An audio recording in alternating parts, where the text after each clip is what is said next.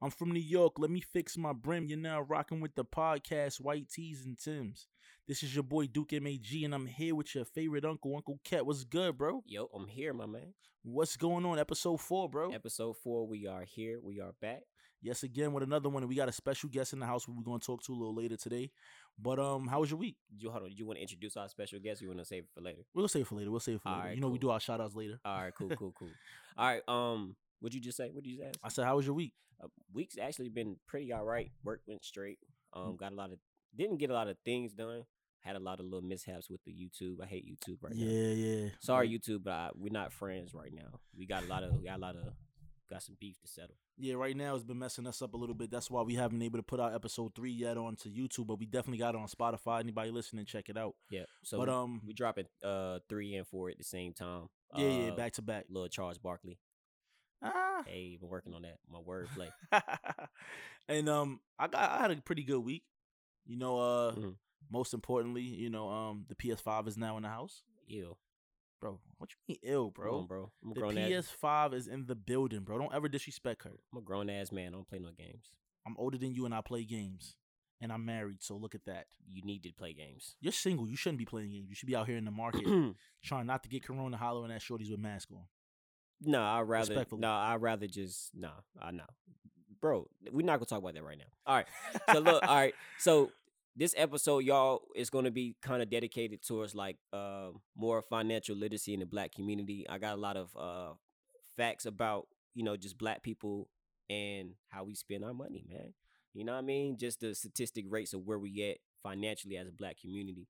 Of course, we're gonna share our war stories of being broke. I got a lot. You digging what I'm saying? Yeah, we all got some I done stories. stole, finesse, you know what I mean? You know, starve, all that, you know, good.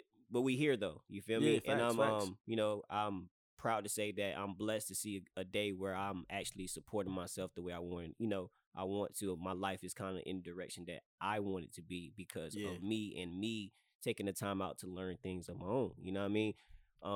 Of course, you know, you can go to school for all this, but why not hear it on the White Tees and Tims podcast? Exactly. You know, and a lot of us haven't gotten even a chance to go to school and learn about these things. And that's why I always feel like, why does school not really teach us the importance of life?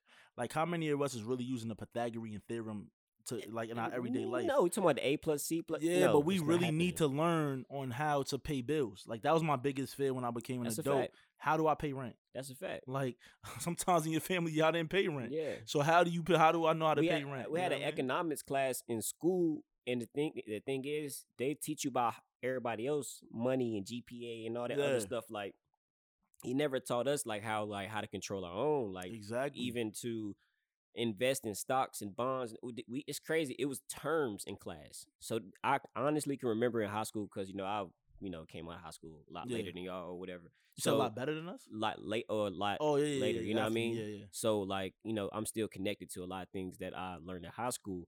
And one thing I can tell you for sure in the economics class and those type of classes we had in school, they'll give us the terms for these things, but they'll never tell us how to do it. So that's like me telling you that's like me giving you the ingredients to cook a food, but me not telling you what heat to put it on, even to cook it in. Yeah, you know what I mean? All the other how you really things. go. Just give me what makes the meal the meal. Yeah, you know what I mean. But you're not telling me really how to cultivate the whole meal and be able to feed everybody. So you're gonna tell me what stocks and bonds means, but you won't tell me how to actually invest perform these things. Yeah. So of course, the families that were blessed with the knowledge to have to do these things. That's cool, but what about the families that didn't, bro? And that's the thing. Like, I remember watching the episode of Saved by the Bell, and they was having them invest in potatoes, and Zach Morris and them really got super involved with it. But they was in junior high school at the time, and I think that's what we need still to this day. Exactly. Even with coding, I think coding for kids now that's going to be such a major thing in the future. They should be teaching them that from the gate. You got to know how to do that. You got to know how to do the essentials. Yeah. Not really what Genghis Khan did. I'm sorry. He probably did some influential stuff, but it ain't affecting me right now at this moment. Genghis Khan from fresh my memory. I don't know. I heard the name, but I know it too, but it's some history stuff, bro. I think you Okay. said you was a history person. Yeah, no, I'm saying I heard the name. I'm saying refresh my memory. Yeah, it's I think he was a leader, like a super warrior leader and stuff like that. Research department is here. So our special guest is a part of the research department. She has just been given that title. Research department. Everybody has an iPhone. So we're all It mini says Genghis geniuses. Khan was the founder and the first great Khan of the Mongol Empire, which became the largest contingency empire in history after his death. He came to power by uniting many of the nomadic tribes of Northeast Asia. So he was from China. He was one of the leaders and things like that, and soldiers and warriors over there. But again, what does that have to do with us here, with what we're trying to live with our life every day? Like, even with, we need possibly get kids earlier into wanting to be doctors and lawyers and stuff like that. It's mainly doctors, because how many kids really is going to be able to, if we get them into wanting to be doctors, could help us with really getting the coronavirus vaccine, or help curing cancer earlier on before we got to worry about it now. Because how you get the vaccine so fast, but we still got cancer out here? Yeah, that's a fact. You know what I'm saying? Yeah, and the whole vaccine, that's a whole, you know how I feel about that. Yeah, and like, but it's gonna come to a point that we're all gonna have to take it eventually. Told you, in order to be able to move on and work, and because look, you wanna look at it like this, they're gonna say, oh, you can't come to work if you don't got the vaccine, and then if you don't work, how you gonna be able to pay rent? Then now you can't pay rent, now you're homeless. Yeah. But if you go to a shelter, they're gonna say you're gonna need the vaccine. Yeah. So then what are you gonna do? And then if you don't get the vaccine, how you gonna go food shopping? All this is alleged information. None of this is. Yeah, and I really don't want to give them ideas, but I feel like this is what's gonna happen. Yeah, you know what I mean? Like, goddamn. So again, I feel like, we just got to be careful and just, again. Yeah, but I think that goes all the way back to like just the educational aspect of life. You feel me? It's like, it's a way around everything in this life. Like, legit. Like, there's no. It's a term. I say it all the time. It's like a poem, like a short poem. It's called excuses. Excuses are built on monuments of nothingness. What is it? Hold on. Excuses are built on monuments of nothingness. Those who specialize in them seldom exceed in anything else but excuses. So it's like, excuses is just a way out. Yeah, it's just a way out to not deal with the real thing. And it's always a way to deal with things, or go around things, or deal with things straight on, without having that initial problem. You know what I mean? To make an excuse like, I don't want to do this today, or I'm not doing this because this is in the way. Nah, you can do it. You just choose not to. That brings me back to the last pod when I was talking about choices. You feel me? So it's like, even the educational aspect of like the whole COVID thing, or even financial literacy, there's a way around thing, bro. It's like, just talking about your iPhone and stuff like that. We all mini geniuses, right? We got all this information at our fingertips, but yet we still choose not to like educate ourselves on certain things. You feel me? So like, anything that comes to my brain, bro, like I question myself about or question other people about, I literally go to the internet. Yeah, or literally. .orgs and you would, .govs. Yeah, you feel me? You would never ever see me like, hey, bro. I might ask you like on some like social stuff. Aspect. Yeah. You feel me?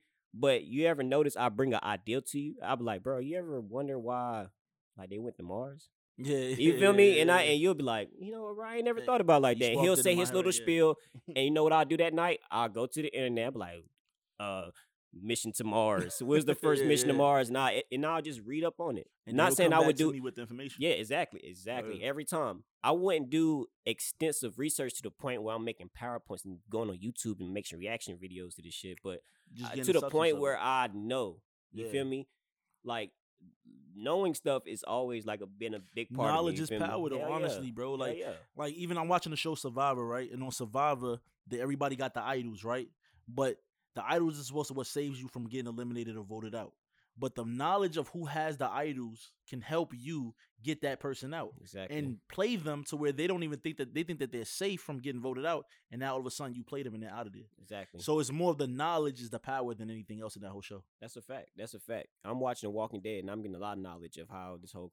Listen, you did tell me that you told me how to kill a zombie. I told you how to kill a zombie. Yeah. And what's the first thing in survival that you need?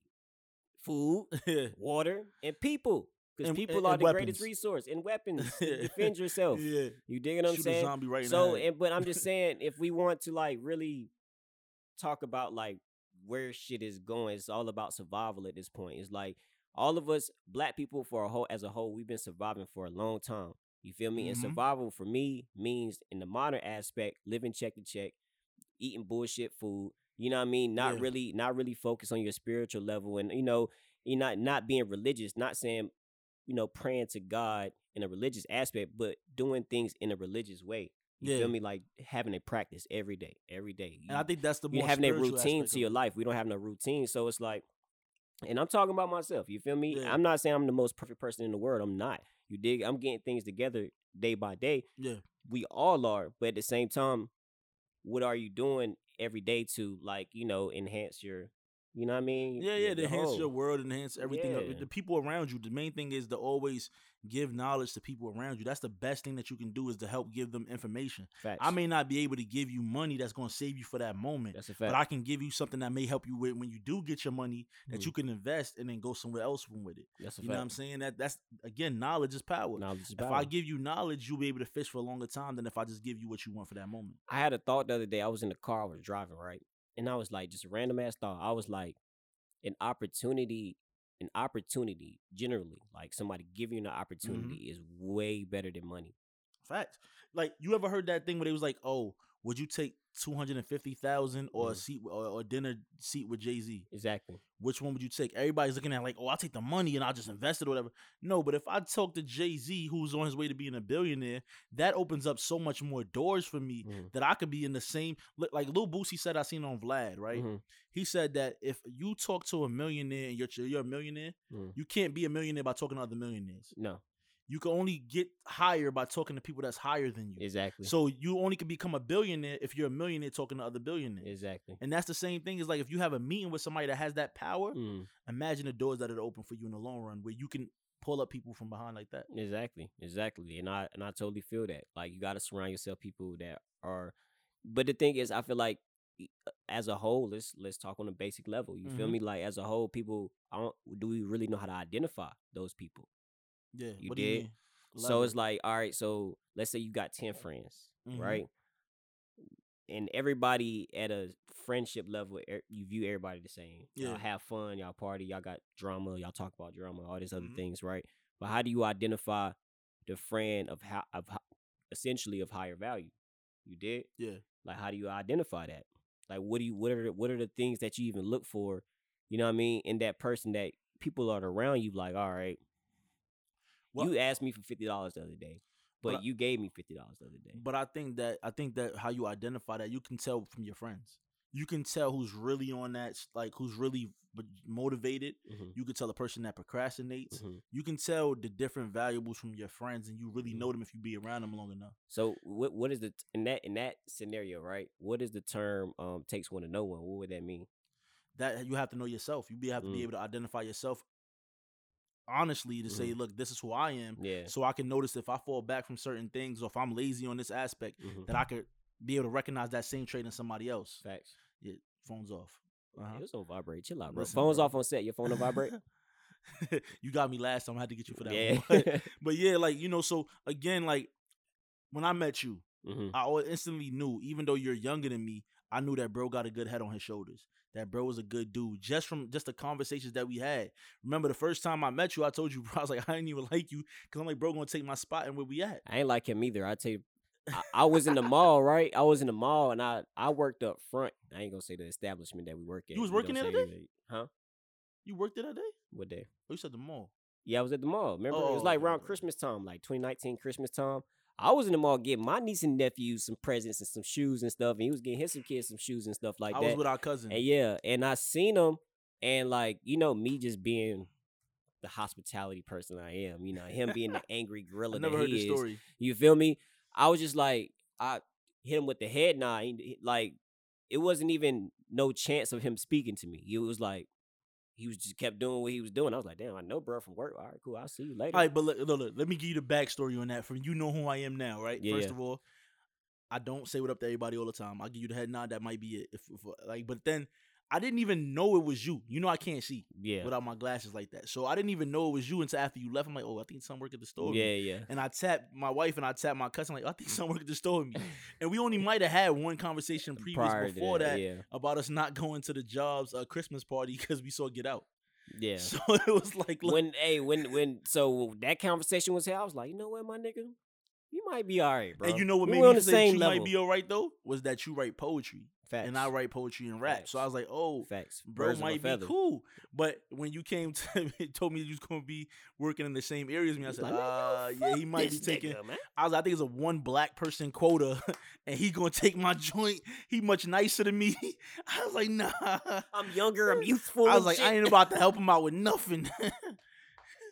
That's but hilarious. Then once we had conversations and I realized how good of you got good head on your shoulders. Yeah. Then we both play spades, and that's kind of started leading us up into where we are now. That's a fact. And again, you never know who you're gonna meet is gonna want to be a friend of yours in the long run. That's a fact. I originally told my wife I'm not gonna have no friends out here probably.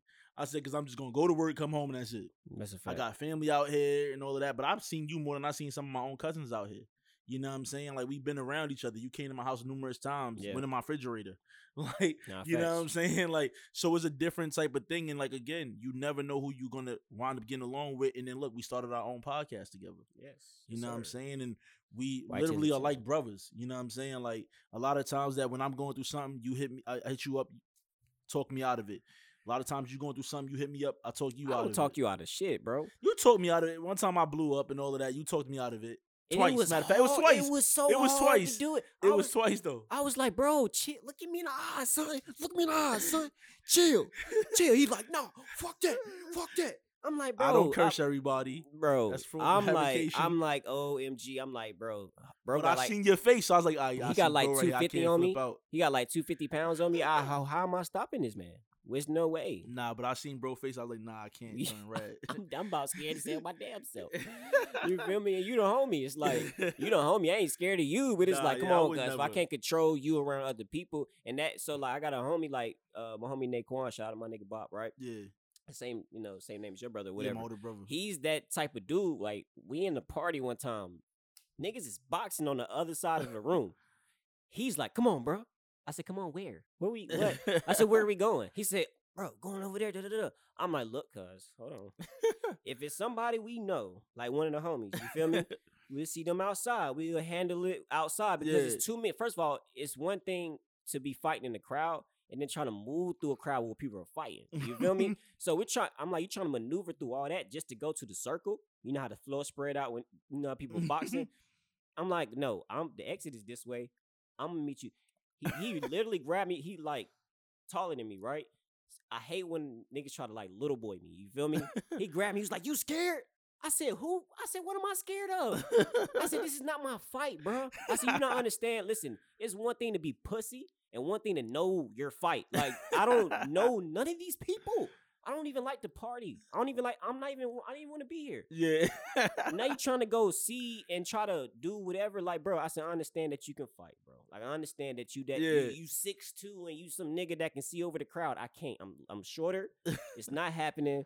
I gotta protect what I gotta protect. Listen, bro, I feel you in that. Like, you know, like, you gotta know to pick your battles. Pick my battles. You know what I'm saying? I don't expect you to go and we about to fight, and then this big show in like Brock Lesnar in front of us, and I'm like, yo, bro, got my back. Why am I fighting these niggas? I might tell you, yo, bro, go out here, go get a bottle or something, and come back. I'm gonna try to hold them down. I'm cracking. My dad told me if they bigger than you, pick up something, knock the fuck out of them. Like, don't even fight nobody that's 2 times bigger than you. Yeah, that's like a losing battle. What? Did David and Goliath? Did David not have something in his hand?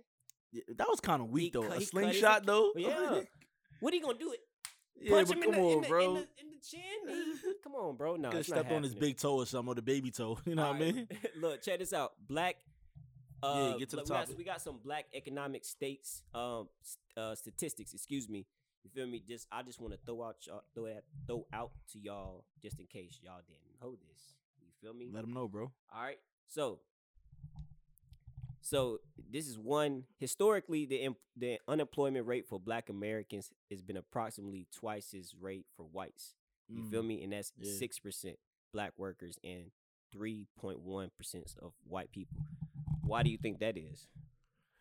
Well, why do you think more Black people don't have a job compared to? We already started our disadvantage from the beginning. Mm-hmm. So once slavery and everything happened, we're already playing behind and got to play catch up. You know what I'm saying? So now, and also when the laws and systems is put in place that we can't get jobs and we can't feed our families, you already got to come from all the way behind to play catch up. It's the same thing I told you before about how we start out with 3, they start out with 7. Then they say, oh, we're going to end segregation and make it fair for everybody, and you give everybody 7. Well, if they already had 7, they got 14, and we only got 10. Yeah. So how are we supposed to still be able to get there? We're already behind. The median wealth of black families is 17,000, right? Mm-hmm. That's a year, right? A year. Okay. The median wealth of a white family is $171,000. That's crazy. The median wealth, that means like what they have at one given time. Yeah, it's not every white person has that. Not every black person has that, but it's the median. It's the majority of. It's the median. It's like everything. The middle, yeah. So all right, so you $17,000, and right? that's roughly a little more than $1,000 a month. Yes, 17. Yeah, because it's 12 months. Yeah. So it's roughly a little more than $1,000 a month. That's tough. And we talking about 5, 6, 700 every 2 weeks. That's tough. That's nothing. For you to be able to feed your family, pay rent, exactly, have a car to go to work, exactly. You know what I mean? And have a vacation. But then, again, we kind of sometimes people live beyond their means. This is one fact right here that I think is really kind of out there. It's out there, not summing up, but it says the wealth gap between black and white households increases with education. Oh, that's a fact. Yeah. That's crazy though. I mean, because I feel like, well, even with the black people who are in the means of like wealth right now, they didn't go to like a 4-year college and degrees and stuff like that. You feel me? But again, are you thinking about celebrities or are you thinking about just? I'm thinking about like just the hole in the wall shop owners, entrepreneurs out here. That, not saying that these people are wealthy, you feel me, but they have created a system of wealth for themselves. Like they're at least middle class. Exactly. Type of stuff. You dig what I'm saying? What is it? That's crazy though. Can't see shit. Oh, you need glasses now too? Yeah, it's rubbing off. You rubbing off on me, bro. Pause. You rubbing off no weird, bro. But yeah. Again, oh shit! It says non-Hispanic Black Americans have a life expectancy of 3 to 6 years lower than non-Hispanic white Americans. Why do you think they separate a demographic like that? Like Hispanic, non-Hispanic, Hispanic, non-Hispanic. No, it says non-Hispanic Black Americans and non-Hispanic white Americans. So what am I? I'm Hispanic Black American, right? Why would they separate that demographic like that? But they said both of them is non-Hispanic. They separate in black and white though. Because everybody's either black or everybody's white, and that's what I told you. Hispanics are white people. They are people of color. Oh, it just made my point. Look at that. Yes, bro. Because Hispanics are people of color. I didn't even give my dissertation yet, so you can't even say that you want the point. Come on, bro. Anyway, we had conversations previously. Anyways, even on a podcast about this. Come on, give us some more gems, bro. All right. During the majority of the past 50 years, Black Americans have experienced unemployment rates that... Oh, we already talked about unemployment. Hold on. Yeah. The typical black households earns a fraction of white households, just 59 cents for every dollar. That gap between black and white annual households incomes is about $29,000 a year. Yeah. So it's like... So it's like we earn a fraction of that. So we earn, so every white dollar, a black dollar is worth 59 cents, so to speak. You feel me? I don't know how they come up with this type of information, but this is coming off. Let me give y'all the website, jec.senate.gov. All right, remember, get all your information from a .gov or .org. This is backed information. Yeah, White Tees and Tims, the podcast research department not doing their job, so I had to do it on my own. She said I wasn't paying her, so fuck you, you bum ass nigga. Why everybody from New York just like like they go to New York hate? Yeah, New York hate. What you mean? What are we, bro? Aggressive. See, that's the thing. I think y'all are too laid back. This niggas down here is aggressive too, though. Y'all too nice. Bro, yesterday we coming from Target. And all of a sudden, this couple just comes past me and says, "Hi, how you doing?" Late at night, it's dark, pitch black. I looked at them and said, "Merry Christmas." Like, I don't understand. You're not supposed to speak to strangers. See, at least we follow the rules that we was taught as kids. We don't snitch, except for Tekashi. And we don't speak to strangers, bro. Y'all too friendly. Y'all hop in Ubers every day. Don't talk to them. I press the button, don't talk to me on the Uber, bro. Do not speak to me. I want a quiet ride. You will get 5 stars. You say anything to me, even if you ask me if I want a bottle of water, your rating going down. So why though? Because, bro, I told you, bro, like, we're too focused on everything that we got to deal with that whole day. So we got to think about going on our way to work. We got to think about our kids. We got to think about our family. We got to think about our bills. I'm too focused on everything else taking me out of my mind. Honestly, you don't think people down here got the same problems that y'all got? Yeah, but y'all much more. Look at this. When we look outside your window right now, we see trees, barely see buildings. We're much more in a congested area where you look out, you see buildings. And then you turn left and you see buildings. You turn right, guess what's over there? Buildings. You turn behind you, it's buildings. There's buildings everywhere. You feel closed buildings. In. Yeah, being claustrophobic in New York, whoo. You understand what I'm saying? So it's like, then you get on a crowded elevator that has pee in it. You know what I mean? Then you go outside. There's a bunch of people that don't work outside of your building. You know what I'm saying? Then you go to the train station. Guess what? You can't get a seat because there's people there. So do you think? So you think the black people economic state? We can take it back to the topic, right? You think the state, the economic state of black people in New York, has any room to change within the next 20 years? Because from what it sounds like, everybody around y'all has businesses and controls the community except for black people, black people, like we said. Yes. So, like, do you think it can change? It would take a valiant effort, but a lot of times black people don't want to see black people win. So if I do have a corner store that's black in New York, you might not want to shop at my corner store. So do black people don't want to see black people win, or the black people's price is too high for those black people to buy into? But it's a combination of both.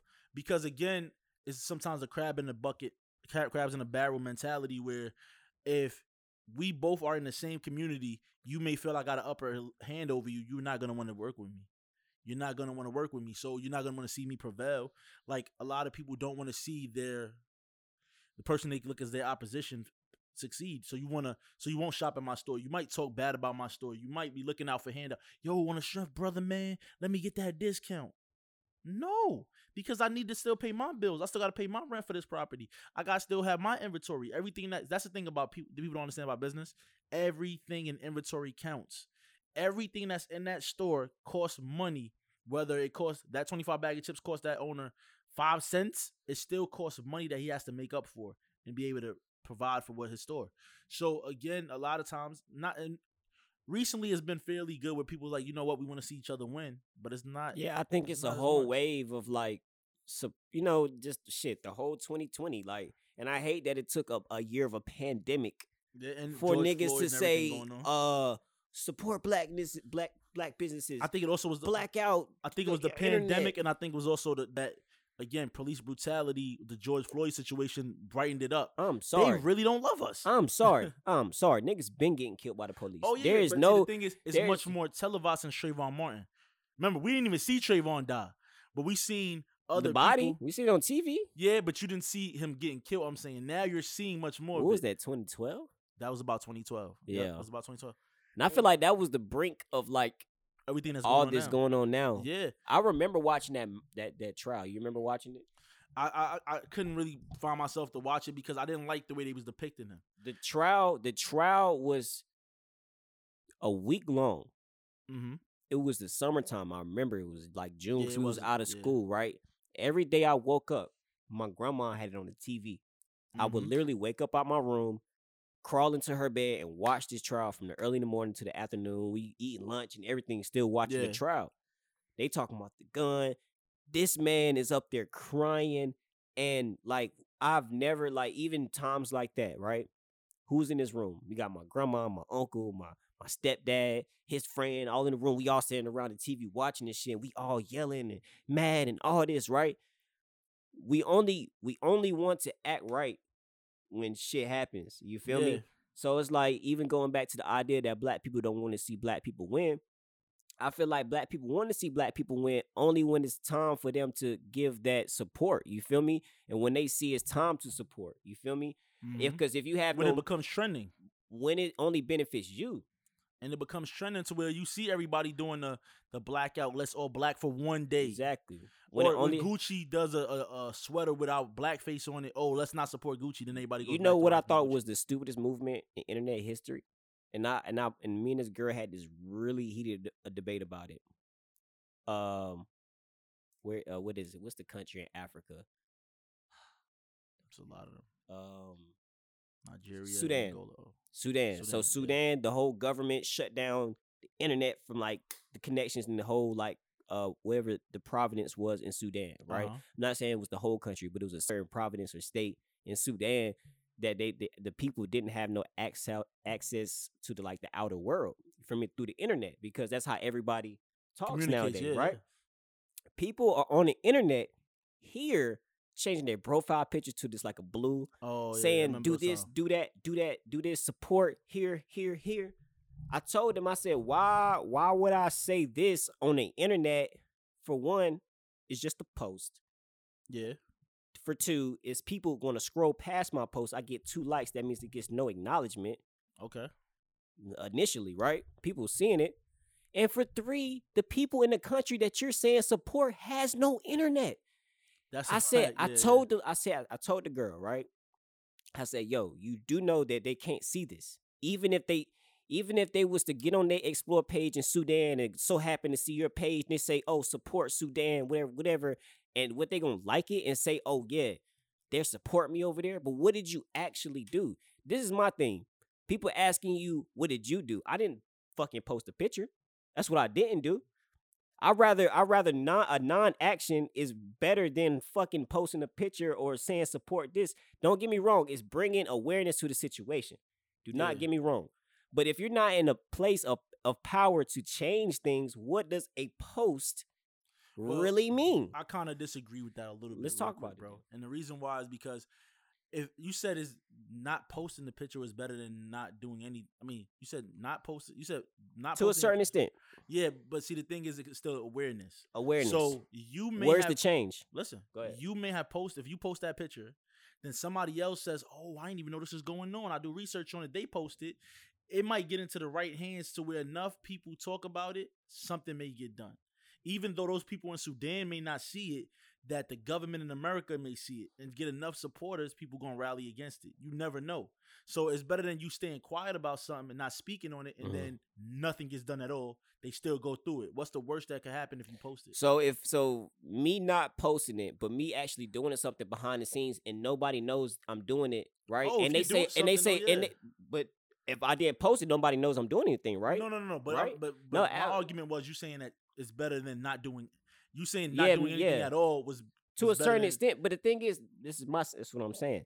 If you're posting that post, you post it, you get some likes, you put it up there, but yet you do no extensive research after that. You never see how to actually make a change. It means nothing. That's what I'm saying. Yeah, I agree with that part of it. But that's what everybody does. Doing nothing at all. Like say is like. If I give back to the homeless right now, right, and I go around, me and you drive around, do a promotion for the podcast, not a promotion, but just going around, just let's say helping out the homeless people. Like be like, bro, let's put our money together, get some food, and give out to the homeless. But we never posted.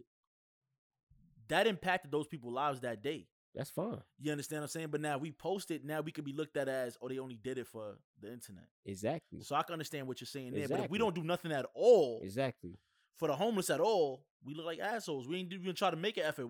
Even if we did post it on Instagram or Facebook that we did something for the homeless, at least something happened to the homeless that day for them. I might get a lot of hate for saying this, but can I tell y'all something honest? I never posted like a Black Lives Matter movement or anything. Like the fist, the blackout, the whole thing, right? But if you look, so if I show you the archive of my stories though on my page, what I post are facts. Okay. Are facts. You feel me? Are Black people statistic facts. You feel me? From time to time, I don't post it all the time. You feel me? Around these times where they were saying Black Lives Movement, I'm like, but did you even know this about Black people? You feel me? That's awareness within itself too. But was it in the favor of Black people for that moment? Yeah. Oh yeah. So there's nothing wrong with that. I'm Black. Anything I do is for Black people, bro. You can't say that per se because not everybody. Anything. But not everybody that's Black has the best interest of Black people. We seen that even with the Breonna Taylor story. The prosecutor there, he did the most lightest thing, and there's no justice for her. He's Black. black dark-skinned man, went and charged the police officers with shooting the wall and not shooting her. Yeah, those are people that are like really. So that's what I'm saying. Not per se, just you personally. Yeah, you're black. You have black interests, but not everybody black has black interests. That's what I'm saying. But like, I just feel like any statistical fact that I even put out is for and about black people. You dig what I'm saying? And you're right. Not everybody has, and I feel like those people who are those type of people, right? They're just mentally ill, because at one point in your life, how can you not do for people that looks like you? How can you not look at look at a community, or look at a hood in the city or whatever, and be like, damn, I'm in a place of power as a Senate, I'm black or whoever, right? How can I truly help these people? You feel me? How can I really get down to the dirt level, get down to whoever leaders of what community, you feel me, and actually make whatever change needs to be done, whether it's an educational, whether people need jobs, whether it's just the cleanliness of the community. You feel me? Like, what can you really do? You dig what I'm saying? But see, one thing you said right there that I want us to speak on too is you said that look like you. Black people come in all colors. You know what I mean, bro. No, I'm just saying, because again, it's like, don't be too technical with that. No, because we had a conversation and we're gonna talk about it now about the whole Prince William and and Meghan Markle situation. And you told me that she looks really... What's her name? Meghan Markle. Yeah. And you told me that you don't really entertain that because she looks like a white woman. But again, she still is a black woman. She still has black features. She still went through a thing where they was worried about how Kid was gonna look. Yeah. Yeah, he's looking up her picture right now, guys. So you still look like she thinks she look like a white woman. She doesn't. What look are y'all? Like are you out of your rabbit ass mind? This woman looks like a tan white woman, a white woman with a tan. That like she been sitting on the beach of fucking Northern Africa. It's not, bro. Listen, bro. I understand that if you have a percentage of black in you, you so happen to be black. But what about the majority of you is white? What are you? Bro? If you have a fraction of a percent of black, like if your grandparents was black, right? 1/4, you're 1/4 black. I'm listening. What if that grandparent is only 1/4 black? That means you're 1/8 black, but you're still black. But now we want to tell this woman, oh, she's a black woman and no, bro, she is a white woman. The majority of her DNA makeup is Caucasian, my boy. All right, so now I got a question for you. What? Do you know who Daria Ragland is? No. Okay, now I'm gonna show you a picture of this lady, and you tell me what is she. I'm gonna show myself. Hold on. Look. What does this lady look to you, Daria? She's black. What does she look like to you? He's about to say she's mixed. We know your game, bro. We know your game, That's bro. a black woman, and guess what that is? That's Meghan Markle's mother. Okay. She came from a black woman. Okay. Who also came from a black woman. Who also came from a black woman. She's 100% black. 100% black. And her dad is white. Her dad is a white man. So now what does that make her? So now we could talk about motherfucking all right, so she's half black. So again, she's half black. So now again, her mom is black and her dad is white. Her dad is a white man. Mm-hmm. And again, she received backlash. Because she still looks white, okay. But again, it's not her fault that she came out that complexion. Yeah. She still is a black woman. woman. Features, yeah. You understand what I'm saying? That's my issue was that the royal family probably saw her mom before at the wedding, I'm assuming, and said, wonder if the baby's gonna come out dark skin. Mind you, the mother's still not super dark. The grandmother. Why are y'all concerned about how this baby's gonna look? They said the baby can't get security. The baby is literally royalty blood. Why the baby can't get security? You think somebody won't even want to? Even more so because the baby's half black or has black in them, that baby's life is on the line, especially in such a racist place. So again, why are you not gonna secure that baby? The baby's not even gonna get a title as the Dutch or the Duke or anything like that because again, the baby has black blood. And that was my thing was if we gonna say protect black women or black men, all colors is black, bro, as far as that goes. Because, again, we even spoke before. If you take two black people, can they make a white baby? Yeah. All right. So if you could take two black people and they can make an albino-looking baby. But that albino-looking baby does not look like her. It's never going to look like her. But what if the blonde hair, white skin? Okay. Because we can make that. But we cannot make a narrow-ass nose and that type of facial structure. Why? Because everybody came from us. All right, check me out. Bro, hold on. We're not about to go that deep because I gave you a book. You should know your facts on this. Anyways, look, check me out. All right. That's fine. Everything. I'm not against anything you said, bro. I just want to let you know that. Yeah. All right. So what does he look like? Little black boy. Yeah. I'm talking about the physical. Listen, the physical features. But check me out. All right. Let me ask you something. Let me ask you something. Then. All right. Yeah. If she walks through the door right now, she's not the prince's lover, whoever she is. Yes. Okay. Regular Megan. She works at the Dollar General across the street. Yes. What are you going to say she is, bro? It's all right. Let me see the let me see the picture that you're showing. Look, it's right there. Bring closer. You fucking lying. That's why. No, I would think that I would think that she's mixed. You're or lying. I would think that she's You're Spanish. lying. I would think, and a lot of kids that's black and white do look Hispanic. Majority of them. I can show you a girl that I went to junior high school with. That her dad is a black, dark-skinned man. Her mother's a white woman, and she looks Spanish. I thought she was Spanish in junior high school. Bro, you know what it is? Is that you have not seen that much diversity out here, and we have all the diversity in New York, to where I would assume that she has something in her that's black. Yeah. And again, I told you Spanish people to me is black if they're not from Spain. But they can be white too, based off the other demographic we see. But they can be what?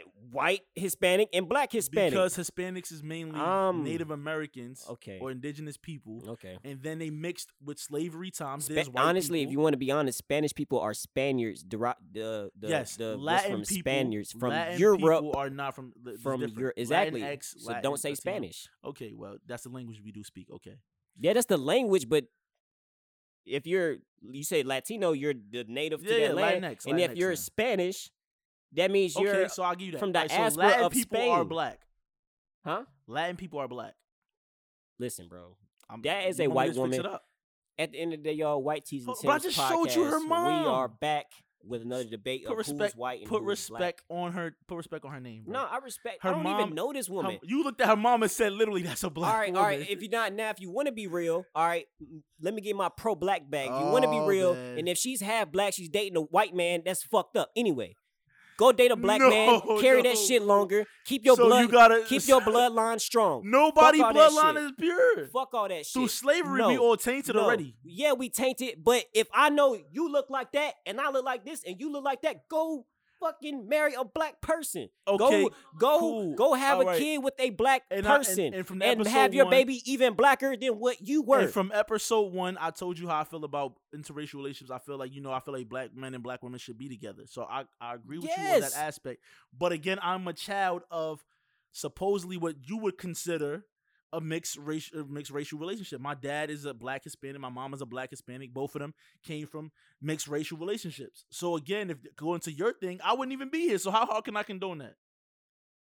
And you, Native American man, Geechee Islands. But listen, we cannot control what was before us, guys. Oh, now I'm wrong. Now I'm a hypocrite and shit. Shut bro, up. That's a fact. Listen, shut bro. up. Listen, because first of all, we already discussed that there's 2 different types of Hispanic people: black Hispanics and white Hispanics. Your people are the black Hispanics that came from Puerto Rico. They're not. My abuelo Jose from Domino's. He's the white Hispanic. You look at that man; he looks like a white man. But I bet you that he has a dark-skinned person in his family. I told you my Titi Isabel and my uncle Peter, first cousins. Uncle Peter is black as Tyrese. Titi Isabel is white as the royal family, and they are first cousins. They come from 2 sisters who came from Puerto Rico. So there's a mixture in between that anyway. Again, bro, you gotta agree to disagree, I guess. But I always stand on what I say, bro. This is the thing. Yeah, your stuff is we can't deny the fact of physical appearance, y'all. This is what I'm saying. All right, okay, cool. If you want to get into the family tree, the genetic makeup of that person, cool, right? But if we don't have anything to ask this person, like, where you come from, anything, you look at their physical appearance, just like they do us every fucking day, bro. They do us every fucking day. We are a nigga. We are this. She's a white woman, cuz. But you think she never was called nigga in her life? No, fuck no. She doesn't look like one, bro. She doesn't look like one. I think she was called nigga in that house. You're fucking lying. I think in that White House, she was called a nigga. That's why they don't like her. No. You're crazy, bro. She's from California. She's not even a dark-skinned mixed person. She's a light-skinned mixed person, bro. Bro, because bro. So J. Cole was colorism is a thing, bro. Colorism is a thing, bro. Light-skinned. You know the darker tone motherfuckers got the most hate. And the lighter skin tone people got. So if she's a mixed person of the lighter tone and she looks white, you think she got hated on, bro? Yes. No. Hell no. Because you never heard the saying. Hold on. You never heard the saying. Who is her bro? Hold on. You never heard the saying, too light for the dark-skinned people, too light to be black, and too dark to be white? She's both, bro. So, of course, she got hated on from both her people. That's the whole term of the mulatto thing, bro. She couldn't fit with the black people because the black people was looking down at her. And yet she couldn't fit with the white people because the white people was looking down at her. Yeah, look it up. This woman look. Hold on. I also want to talk. All right, so look, her same DNA makeup is that of Tia and Tamera. But you consider Tia and Tamera black only because visually you can see the blackness in them? That's not fair, bro. Yeah.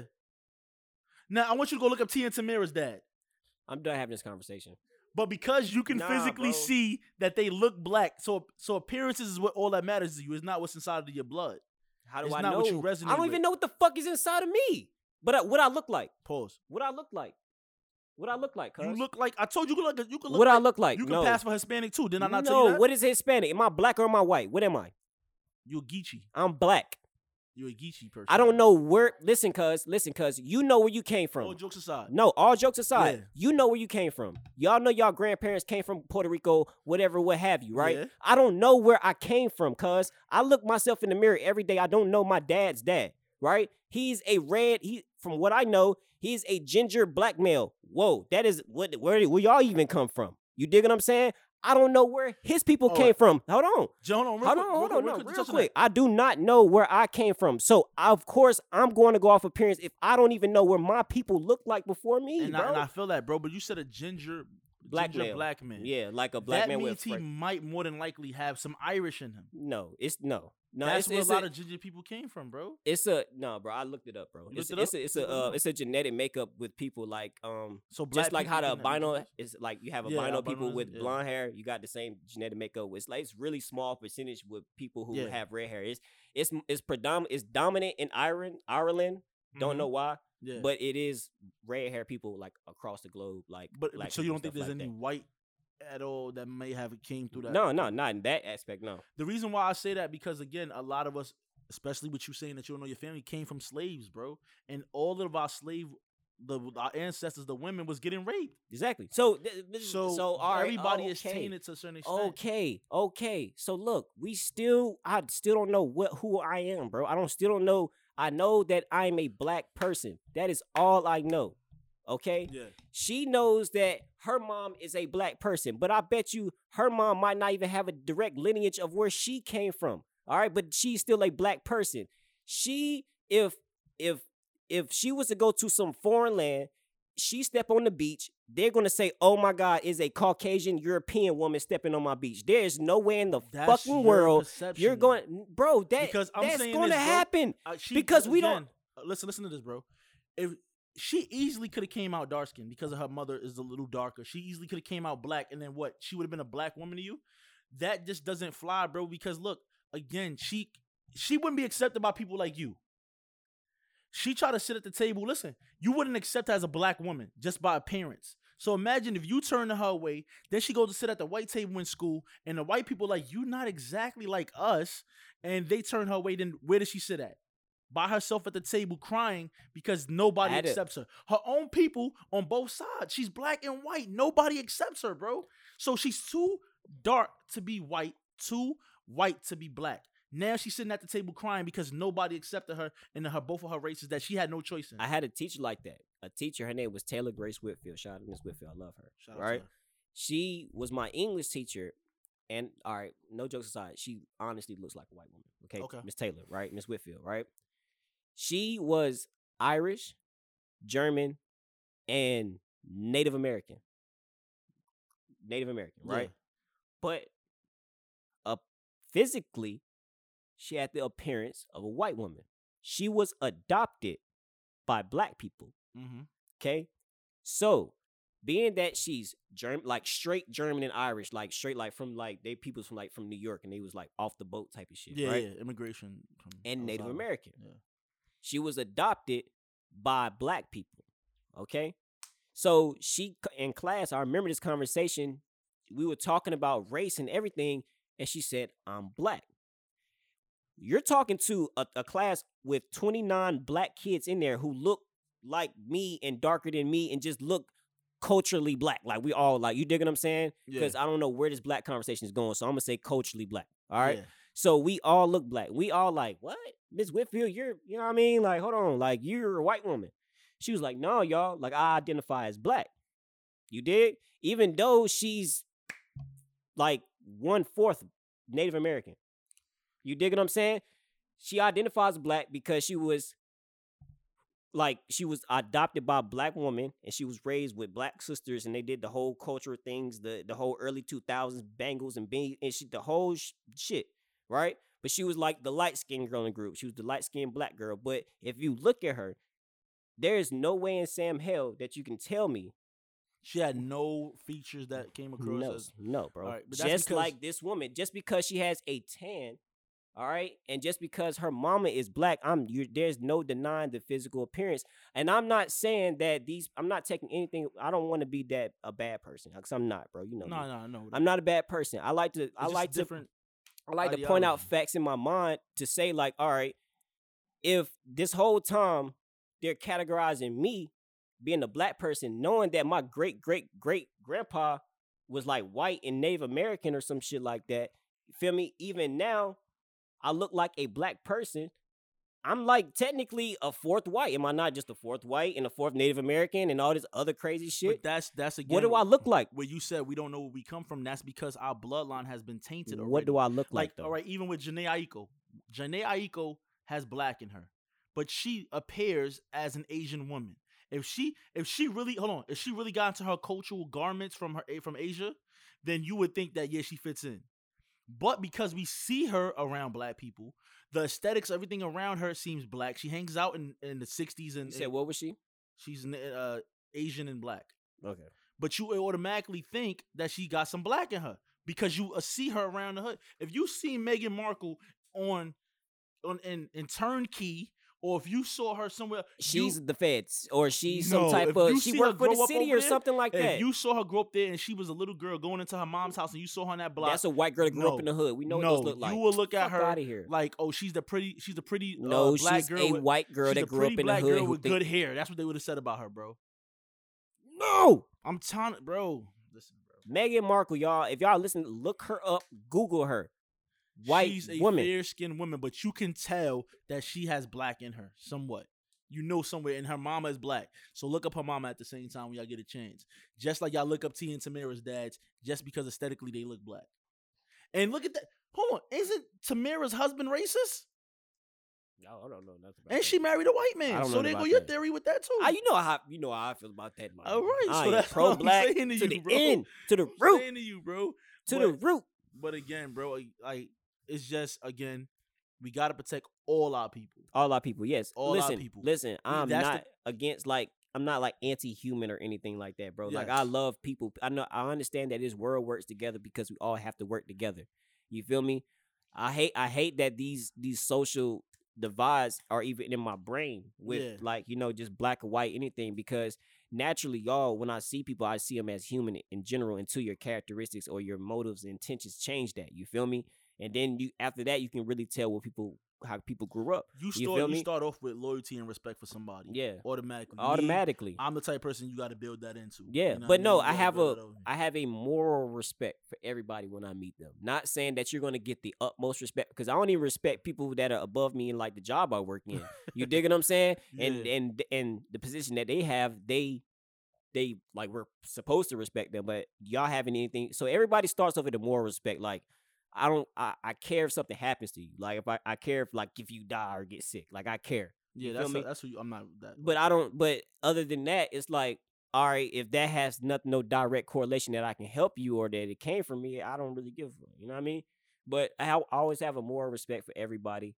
I hate that this whole pod went off the deep end because I feel like it was a good conversation. It was good conversation, but I just I just feel really strongly about how I feel. And I feel strongly about how I feel. And I think that the thing is that because we both came from, that's what makes the podcast great, is because we both came from two different places with two different perspectives of you seeing that these people have even included themselves in the race. And me, I've seen them want to be involved in the race. All right, let me ask this question. And then after this, then we got to go to the next then we segment, get into our don't know what to call it. I told you family therapy. That's family therapy. Yeah. Oh, you know what? I can bring my sister on here next pod. I told you I want to meet your family, bro. We can talk. I can bring both my older sisters up here. We could do family therapy part 2. Nah, facts. All right, so let me ask this question just to end this little black debate off real quick. So if a person has a black mother, a white dad, or vice versa, okay, why are they black and not white? They're both. But to society, hold on. But to society, the way that white people looked at them is, if you have a drip of black in you, you are automatically considered black. So, like even Mariah Carey, she looks like a white woman too on some days. On some days, Mariah Carey look like a white woman too. And you know what they consider her? Black. Halle Berry has white in her, but we consider her black. You understand? Just because you got an ounce of black in you, we automatically consider you black. You could have. Who is we? Are you speaking for? Because you said white people. Society. You said society, white people too, and black people. Depending on if you're talented, we claim you. So is this? So I'm ending this off like this. Are we brainwashed by this European mindset? Oh, we've been brainwashed though, bro. Remember, Kanye said it. They made us hate ourselves and love their wealth. They made us hate what they wanted. They want big lips now. They want big butts now. So they want tans. A mixed person. Remember, hold on, we had a conversation with somebody where they said that they love to get a tan every day. Yes. And they said because they feel like they need being darker makes them look better. And it gives you a glow. And I told her you're wrong because you like to fuck black dudes. And I was like, what the hell? They said it gives you a glow. They said it also. She said it makes you look skinnier. You know what I'm saying? All that shit. Yeah. All that so shit. Again, and I said, I know my whole family is fat. You're tripping. So again, well, you know they do say we wear black, it makes you look slimmer, but no, black. Not my skin is brown, my nigga. You understand what I'm saying? So, and I'm not black, I'm brown. So again, right then and there is what they show you, bro, that we already been washed by the European mindset. Yeah. Of that. So why can't we start our own mindset? Like, we got to figure out first what our culture is, bro. And from your point, we got to figure out who we accepted in our culture, because automatically you feel like everybody is accepted. I just feel like you should listen. Because even the term African American, why we use black over African American? Because everybody can't fit into that. None of my people's from Africa. Some people say that, right? They don't feel like they're people from Africa. Second, my great grandparents and my grandparents. That's my direct lineage. Second, we can't include West Indians in that. Then where that's like Caribbean, right? Jamaica. You can't include them in what? To be an African American, they would have to. But they can be considered black. You understand? Bob Marley is not considered African American. I see what you're saying. He's considered what? Black. Jamaican. Oh yeah. You understand? Because he's from Jamaica. Yeah. So that's why we said everybody. Because why? Because we can associate with the people in Africa. We can associate with the people in Australia if they're black. Everybody is black. If you're a black person, you're a dark-skinned person, but you're not African American. Yeah. You understand what I'm saying? Yeah. So we use the terminology black to cover all bases. Just like I told you, if you're Spanish, don't mean you're from Spain. You could be from Mexico. So what about that mixed person who's half white, half black, who caters more to the white side? What are they? You are white. Oh, you are white. Hold on. You are white, but you're also black. You're both. Stop it. Now bro. You may cater to cater to whoever you want to cater to, but that don't. All right, because even the dude that's out there that I told you just about earlier with the Breonna Taylor, dark skinned dude, I consider him white because he's dark. He's black though. He's black. He's a black man. His parents probably both black, but his motives is not for the black agenda. It's not for the betterment of black people. He got some issues. He got some self-hate. OMG. All right. He got some self-hate. Now, gonna go to the next episode? I mean, the next part of the show? Yeah. What you about to say, though? No, I was about to usher into it. All right, hold on. Well, you get introduced to special guests. Hold on, carry on real quick. Say some things to talk about. You got the bladder of an 80-year-old. He pissed twice already. All right. Hold on. This is my intermission beat.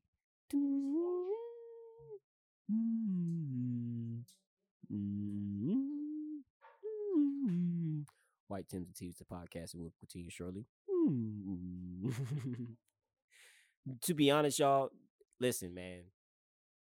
Meghan Markle looks like a white woman. I don't care what this nigga says. He's gone when I can talk behind his back. Okay. She looks like a white woman. I don't care what anybody says out there. And I honestly feel like your appearance gets you in the doors, right? If you're a pretty face, if you're 6'4" and built like an athlete, you get into more doors than people who look opposite, who are maybe less attractive or of a darker skin or who looks like somebody that you can't benefit off of. All right. Your appearance gets you in the doors. I don't care what your genetic makeup says. All right. Anyways, I'm gonna hand the mic over. Yes, I'm back. Had to get my little spiel. All right. So I said, my week was good this week. For multiple reasons. First off, again, the PlayStation 5 is in the building. But the other thing was that my sister from New York, one of my younger sisters from my mom's side, came out to visit. This second time to come out here and visit me. She came in the summertime, and she came with one of my nephews. But now she came with my other nephew too. That's around my son's age, and this is his first time coming out here to visit me and get to spend some real time with him. So I told her I wanted her to come on a podcast and we got good relationship now, but we, as with all my siblings and most siblings, especially what we went through in life, we have ups and downs. And I wanted her to be able to be honest with me and tell me some things that she may have felt like as being a younger sister, what she may have went through and how she felt with certain situations. And I wanted her to be honest with me, so I wanted her to come on a podcast and talk. So again, here goes my sister Kiana. Kiana, say what's up. What's up, guys? I hope you're not nervous. No. You know what I'm saying? And basically, I wanted you to just talk about some things about about your life and let them know about you. So Daquan is my older brother. Yes, sir. And he was more of a father figure than a brother growing up, if that makes sense. So growing up, whenever I had problems, I would always go to my brother. You bother me, I'm going to my brother. I'm telling, it's over.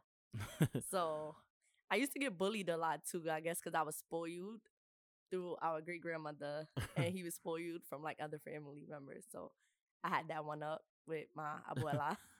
So whatever he used to do, I used to go to abuela, and then when she had her back turned, it was over. I was paying for snitching. It was it.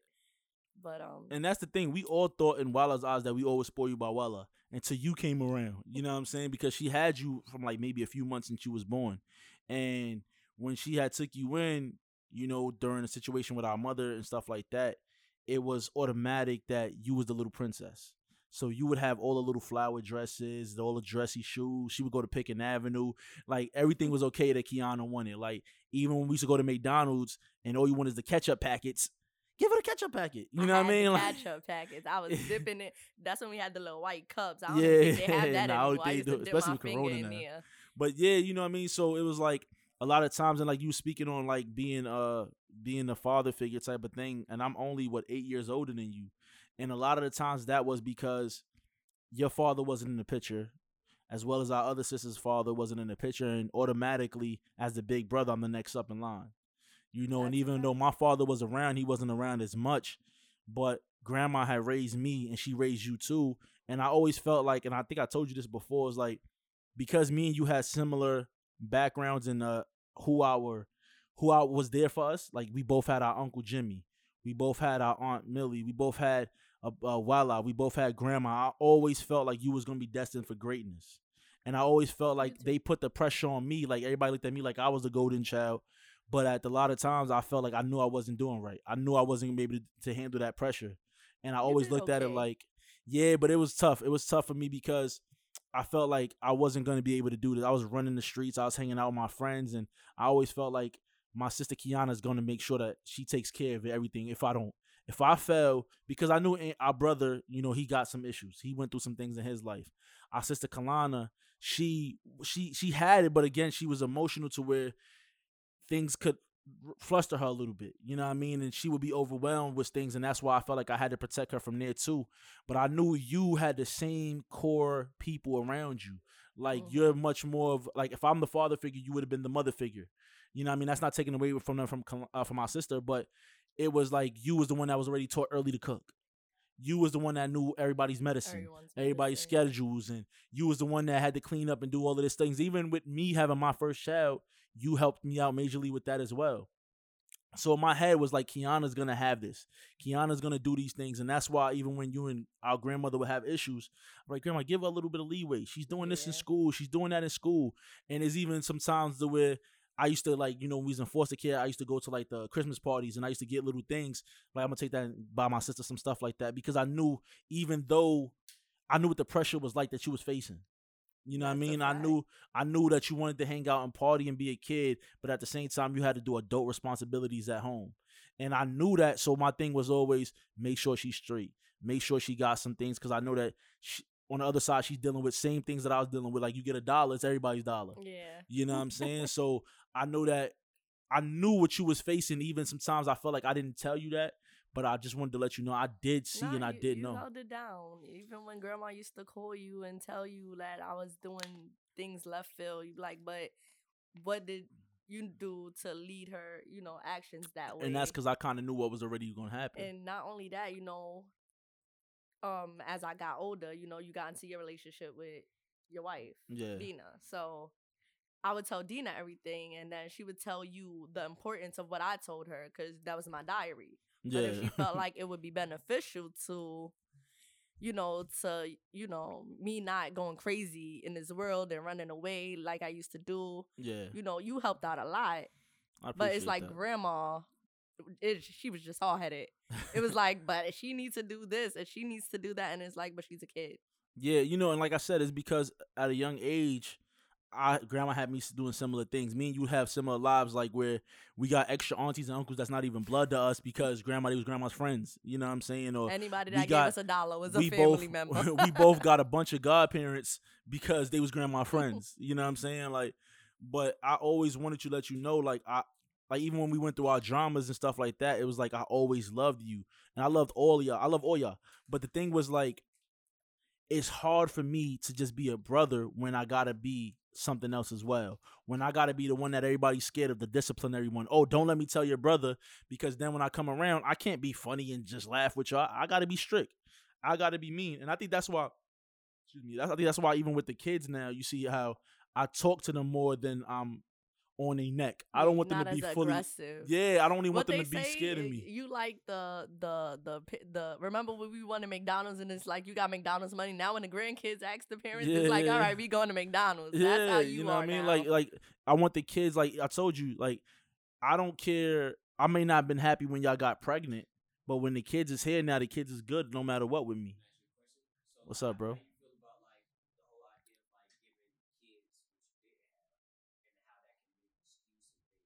Oh, it's difficult. And I'm going to tell you why it's difficult giving kids what you didn't have is because sometimes we overcompensate. You know what I'm saying? So now the kids don't know how tough it is to get this. You know what I'm saying? They don't understand that I had to cut from something else in order for you to have that. I might miss out on getting an extra meal because I wanted to make sure you was straight. You know what I'm saying? So I know that for sure. My kids are spoiled sometimes because I overcompensate. But even like yesterday, I'm the type of guy and type of uncle that if kids is around my kids and even if they're blood in me or not, everybody got to get or my kids won't get. And like even with yesterday when we went to go to the shopping, I said everybody get something. I knew in my mind, I already knew I wanted to get my nephew something because he already told me that he likes Spider-Man. Mm-hmm. So I said before we leave out of here, before they go back to New York, he getting something Spider-Man out of here. You know what I'm saying? To even where him and my son is like a few months apart. He's older than my son, but I know that they're going to bump heads. Because they're kids, and my son is used to things being his way. They're just like us. And yeah, my son is used to things being his way. You know what I mean? And my nephew's used to things being his way, being the oldest. But again, I tell them, look, y'all on the same team. Mm-hmm. We got to be tag team partners here. We ain't the Rock and Stone Cold. No. We going to be the Dudley boys. We going to be whoever we got to be. That's a team. We going to be the Hardy boys. We going to stick this together. Even though y'all cousins, we going to move like brothers. You know what I'm saying? And that's how I look at it. Like, even with, with y'all, like, I can never be fully nice to y'all boyfriends. Because if they ever disrespect y'all, I got to be the first one to put their foot on their neck. You know what I'm saying? So now, I tried that one time with one of our sister's boyfriends, and he disrespected me after that. You know what I'm saying? And so now where he can never be in the same room as me because I can't play both sides. And regardless of what, I'm going to take my sibling's side, right or wrong or indifferent. That's true, but yeah, to be cordial. It's cool to be cordial until they do something disrespectful. I was cordial with one of our sister's ex-boyfriends, and he had tattoos. He had a flag in the back of his pocket, and then they was looking at me like Daquan's gonna hit him. Yeah, they like Daquan's gonna hit him, and I was mad nice to him that day. He never showed back up around. But even with your current situation that you in now, I was cordial in the beginning. You was. And I had a talk and a conversation with him into things may have went left. And then that's where it's like, okay, I can't fully give him the cordial thing. Now, because, again, if you it's a line. The line is very thin when you cross it with me. Because when you cross that line, that's why I say I hold grudges, because I'm protecting myself from getting that disrespect or getting that hurt again. So it's like once you cross that line, our sister, no matter what we go through in life, and our brother, no matter how mad I am with y'all, I love y'all, and I always gonna go back to, we have those memories of us being childhood kids when I used to hang you on the coat rack and I used to powerbomb our sister. You know what I'm saying? Or our brother be playing with the wrestling toys, hit my finger, and I punch him. I remember when you used to, he used to make breakfast and have us taste sample it. And he'd be like, "Oh, it's good, right?" No, that was getting cereal. See, but I wasn't the one that made it. No, how the story went was our brother's he loves to cook. He's a year younger than me. So our brother would sit there and he would make like, oh, what y'all want to eat? Cereal. They kids, they younger than us. So he would make them cereal and we'd be like, all right, here, get this, add extra sugar. You want extra sugar? Okay, cool. And then all of a sudden he'd be like, yo, bro, we about to eat sausage. We about to eat we about to eat bacon. Meal. We about to eat eggs, grits, and it's me and him. And he know he can't get away without he can't get away without making me some. So now he got to cook for both of us now. Or what I used to do was, y'all used to go to the store and pack bags at the supermarket or whatever. Like, I want to get some nails, the dollar nails. Oh, you know what would be cooler? If you give me a 50-cent tropical fantasy bum drink and you get you a bag of chips. You know what I mean? And we be good, you know what I mean? But at the same time, I would do whatever it took for y'all as well. Like on the outside, because I knew at the end of the day, I had to be there to protect y'all. Not just from boyfriends and relationships. I had to be there to protect y'all, period, because I'm the first line of defense and I'm the last line of defense. If I don't come up to the table, who gonna step up to the table? You know what I mean? And people are gonna tell you in life that, especially y'all significant others, men and women, is gonna tell you, oh, nobody loves you like I love you. Nobody gonna be there for you like I'll be there for you. Nobody's gonna hold you down. But guess what? Not only do you love yourself, your big brother love you. And we love you too.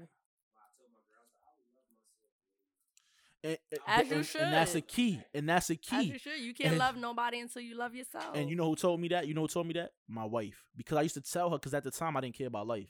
And I don't even know if you knew that. I was like, it was a time on MySpace that I wrote that I had died. I put RIP Daquan. And everybody was calling my foster mother like, Daquan died? Oh my God. And it's because at that point in life, I didn't care no more. And then when I got with my wife early on, and she was like, you know what? I was like, I love you more than I love myself. She said, how? But she's like, how do you love me? You can't love me more than you love yourself. She said, because at the end of the day, if you love me, you will love yourself more. And when she told me that, and then she reminded me to say this Bible scripture every day, and that made me have self-love for myself. So where even I say when we had our biggest breakup, that made me appreciate myself more and appreciate her more, because guess what? She don't need me. Mm-hmm. She not going to take up with disrespect or anything I say or any arguments that we have. She not going to take that and just sit there with it. She going to leave me if I don't treat her right. And that made me appreciate her so much more, to where, you know what? I got to love and appreciate her. And we joke all the time about who run the house, but ultimately I run the house. No, she does. And again, that's the same thing that I wanted to instill in y'all. Like, we went through a lot being kids that didn't live with our parents, that didn't grow up with our parents. We had a bunch of, I never felt like I fit in. Where do I fit in at, right? I go to school. Everybody lives with their parents. I live with my grandmother. Yeah, I live with my grandmother, right? So I don't even have my mother and father coming up to open school night. Then I go live with my aunt up the block. Now, I'm not her son. I'm not her grandson. How do I feel like I fit in that situation? Where now I'm being pulled from both sides, because grandma and her's having situations where grandma's saying, oh, you acting like them. And if Titi Millie needs some space, she's like, hey, go down the block with your grandmother and be with your grandmother. I'm being pulled from both sides. I don't feel like I belong there. And then, even being y'all brother, I've been having to protect somebody since I was since I was like a year old, because Andy was right after me. And then from there on, when we went to school, my brother, who's very light-skinned, you know what I mean? And I'm very dark-skinned. And, people going to take him like he's a joke. And now guess who's got to be there and defend him? Me. Big brother. You understand what I'm saying? Then 4 years later, my sister's born, Kalana, where I gotta feel like I gotta defend her. She's the girl. She's the girl. You understand what I'm saying? So now it's even more so. I'm being put in this position from early on to where even grandma, I'm her protector. I remember one day we went to Coney Island when I was a little boy. I was like 6 years old, and some guy had asked her to hold a drink, and he wanted to dance with one of her friends. And I used to be able to bend my finger all the way back. Yeah. So I knew I could do that. So I grabbed his hand when he said that. I said, "Let me see your hand, mister." And I went to go bend it all the way back, and grandma said, no, because she knew what I was about to do. And from then on, always protecting her. Always being there to protect, because the man that was in my life, Leroy, died when I was 4 years old. So now I don't have that protection. My dad's not around all the time. Sometimes when he comes around and he picks me up, he drops me off at a woman's house, he goes to this other woman's house and leaves me there. So then who's there for me during those times? And I'm holding a lot in. I don't smoke. I don't drink. Yeah, I can honestly say that you never really had that female guidance, should I say? I did with Titi Millie, but I didn't appreciate it, understand it. But that was later on in your life. Yeah. But in the beginning, you never had that guidance. Because, okay, grandma, we love her, yes. Yeah. But she always had men. She always had men. But no, she was there too. Grandma held it down sometimes. Like, I sit back and I think now, see, you was younger, but like, Grandma didn't get a check for us. So when grandma would come over, how she getting food for us? How she getting food stamps for us?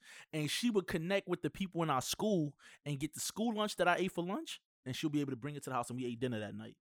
And that's where the thing with my mother was like, where was mommy at during this though? Yeah.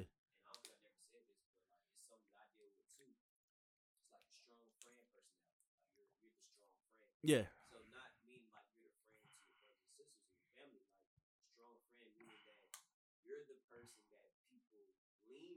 Mm-hmm. You know what I'm saying? And that person that people lean on or lean on for protection or whatever it may be, they don't have anything to lean on.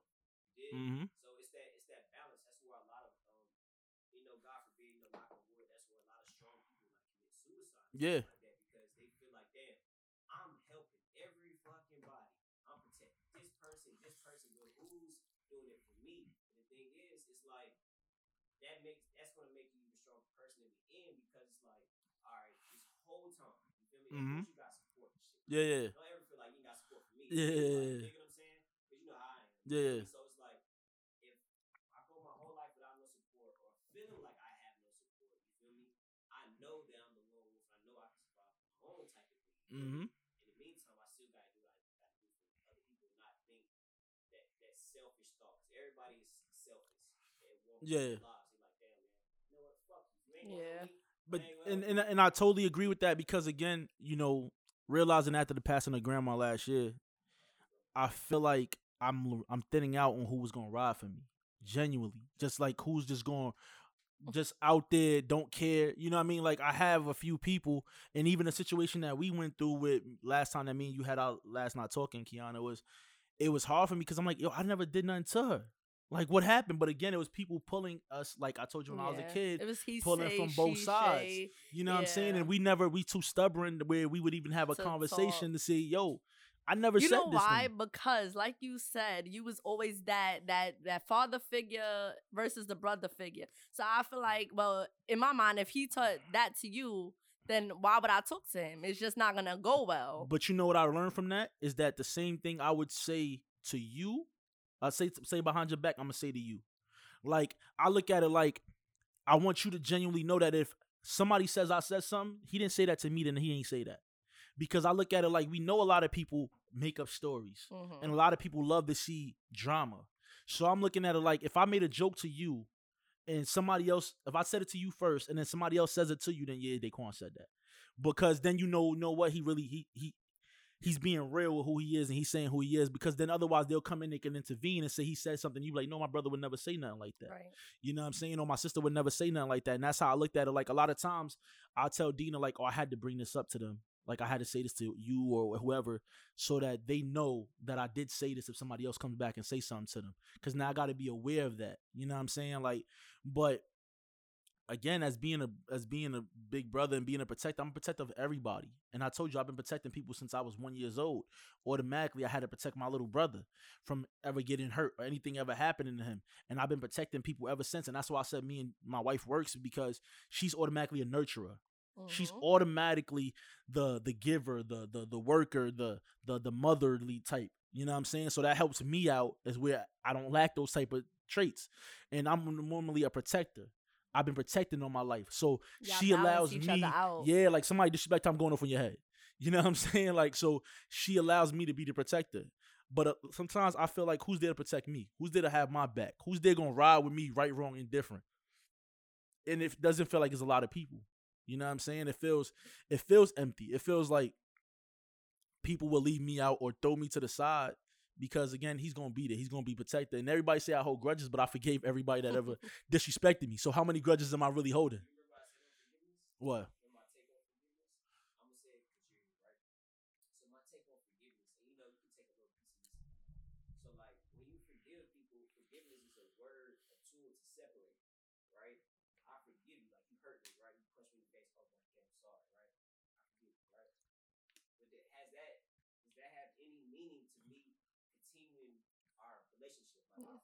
Yeah. No, right? Not to me. So when you forgive people, that does not mean. Oh yeah, I remember you said this. Yeah. Yeah, it means it's a tool for separation. So when you forgive people, that means you have to let go. Mm-hmm. You have to, like, because you always have that one thought, like, people, you can't trust people. Yeah. And that's what I was telling my brother on our way here. I said, our mother said some hurtful things to me. She apologized. I said, I forgive you. Do I forget? No. But what I'm going to do is separate myself so it won't happen again.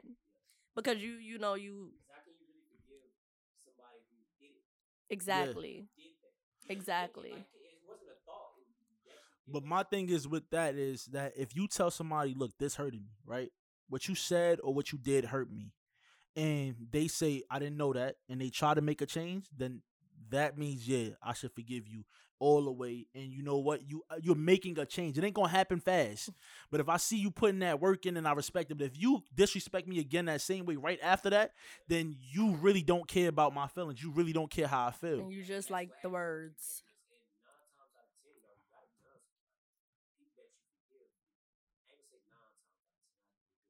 Yeah.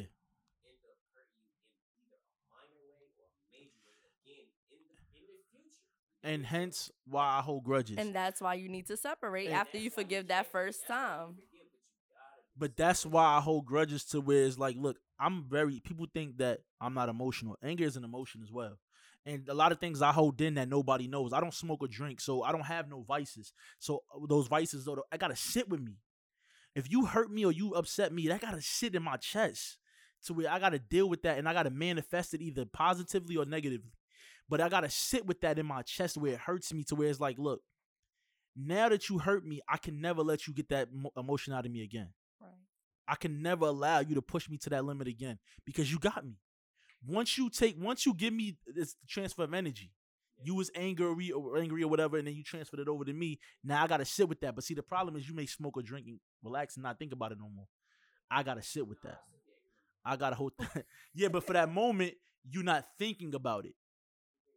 Well, you different. Then you different. You need to stop smoking. What's the purpose of it? So like even tie that into forgiveness, right? Once I forgive, right, you still have that dislike for that person or what they did to you. Yeah, it's definitely still in your mind. This is forgiveness, right?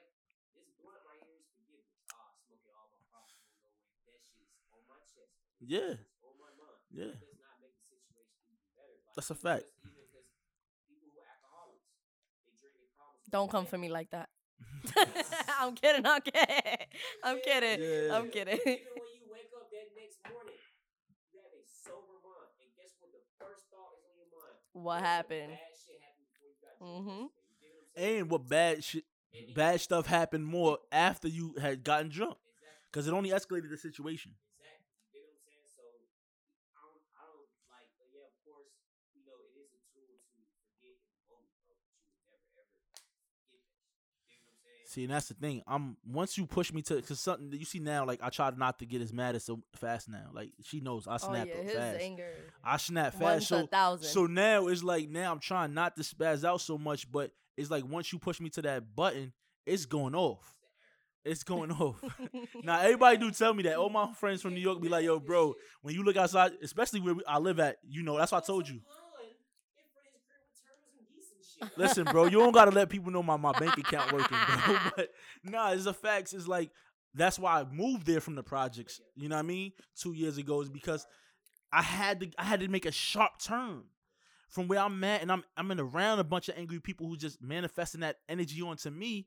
Mm-hmm. Nah, man, I don't care how much my rent is at this point. I don't care how much my rent is at this point. I don't care what's going. Man, I gotta get about the hood, bro. It's definitely the change of environment. And the thing is, even when I came out here to visit you, it's like, wow, it's peaceful. Yeah. You don't hear the loud cars. You don't hear the sirens. You don't helicopters. I made that change when I was 16. Yeah. I was like, you know what, this shit is not good for my mental. And that's how I felt. Like every day I was going to work angry, bro. On top of everything else I'm already building on my life. And the crazy thing is my rent was cheaper, but I had more problems. You know what I'm saying? They say more money, more problems. But at the time, I felt like I didn't have no money. It felt like because everywhere I was living at was so much more of a struggle. You know what I mean? Come out here, my bills is higher, but I'm happier. The cost of living is less down here, that the cost of living is actually higher itself, of you feeling like you living your life. No, we can't go to the store after 10 o'clock. No. But again, at the same time, those stores that is open after 10 o'clock, guess who's around there? The people that shouldn't be outside. You know what I mean? So then you put yourself in that bad situation. You know what I mean? So again, as far as we go, though, I just want to let you know, you killed the moment, bro. You killed my moment, though. You said something, just ruined the whole moment. You supposed to let that breathe. That's my poetic, you know what I mean? Pause. Dramatic pause. Yeah, but nah, seriously, I love you. And no matter what anybody tells you, I'm proud of you. You know what I'm saying? You sitting there going to work all the time. No, you can't hang out and do everything and that's kind of what I was so tough on you with. I wanted you to live your life before we got to these situations, you know what I mean? To where you can't live your life because now you can't party as much as you want with some of your friends because you got your kids. You know, you can't do everything that you would want to do and live for yourself, but at the same time, the situation at the hand that you was dealt with, you're making the best out of it. You know what I'm saying? And I love you and I appreciate you so much. I promise you that. And no, we're not going to agree on everything. No, we're not going to get along with everything. No, we're going to probably have an argument another time. But the thing is, I don't want you to ever for a second think that I don't love you and I love you any less. And I love you too. You know what I'm saying? And honestly, like I said, you know, even talking to my nephew last night, we was talking about math problems and he's 6 years old, and the energy that and the knowledge that he's giving me and schooling me on some things. I'm like, whoa. You know what I'm saying? And you can judge a parent by how their kids are and what their kids speak and how their kids act. And, you know, kids are going to be kids at the end of the day, but at the same time, you can only judge a person by how their kids are.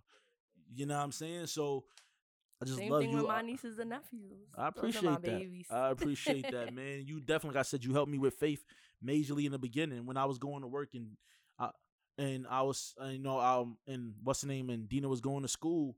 You was the main person there that was holding everything down. That was like your little, like, you know, your little doll, Faith was. You know what I'm saying? So again, sis, I love you. I appreciate you. I love you more. You know what I mean? And just keep doing what you're doing and keep working hard. And again, only tolerate what you know you could tolerate and know what you deserve. And you deserve the world. Thank you, bro. You too. All right. You. So this is White Tees and Tims podcast episode 4, Family Therapy. You know what I mean? Also, part one, yeah, because Ket might have his sisters up here next week. You know what I mean? And we're going to have another discussion where I'm going to step away from the mic a little bit and let them get their stuff off. I appreciate you, bro, for even letting me and my sister do this. You know what I'm saying? Thank you. There's some things that, you know, she may not have even known herself that I loved her, you know, and that, you know, telling somebody is different. I'm all about having real conversations, bro. And I told you that many times. Like, nothing warms my heart more than two people having a conversation to reach one point and to move further from that one point. Even if it takes some tears, even if it takes anger, but if everything remains calm and everything is at a stable mindset, everybody's at a stable mindset, and two people can reach one goal, bro, that's the most beautiful thing in this world, bro. So we got to get our moms on the podcast next. That's what you're saying? Eventually, though. Eventually, but you got to understand, I'm very optimistic when it comes to like things like that. See, I'm not against it, but at the same time, we gotta do. You know what I mean? We gotta. It's gonna take some therapy before they get to the podcast. It's gonna take some tears. I'm gonna cry. You dig what I'm saying? Yeah. Because just like I said, I love real conversations, but Facts. I appreciate you, sister, for even coming up here too. Yes, no doubt. So, bro, give them the Instagram page. White Tees and Tim's. The podcast is White Tees _N_Tims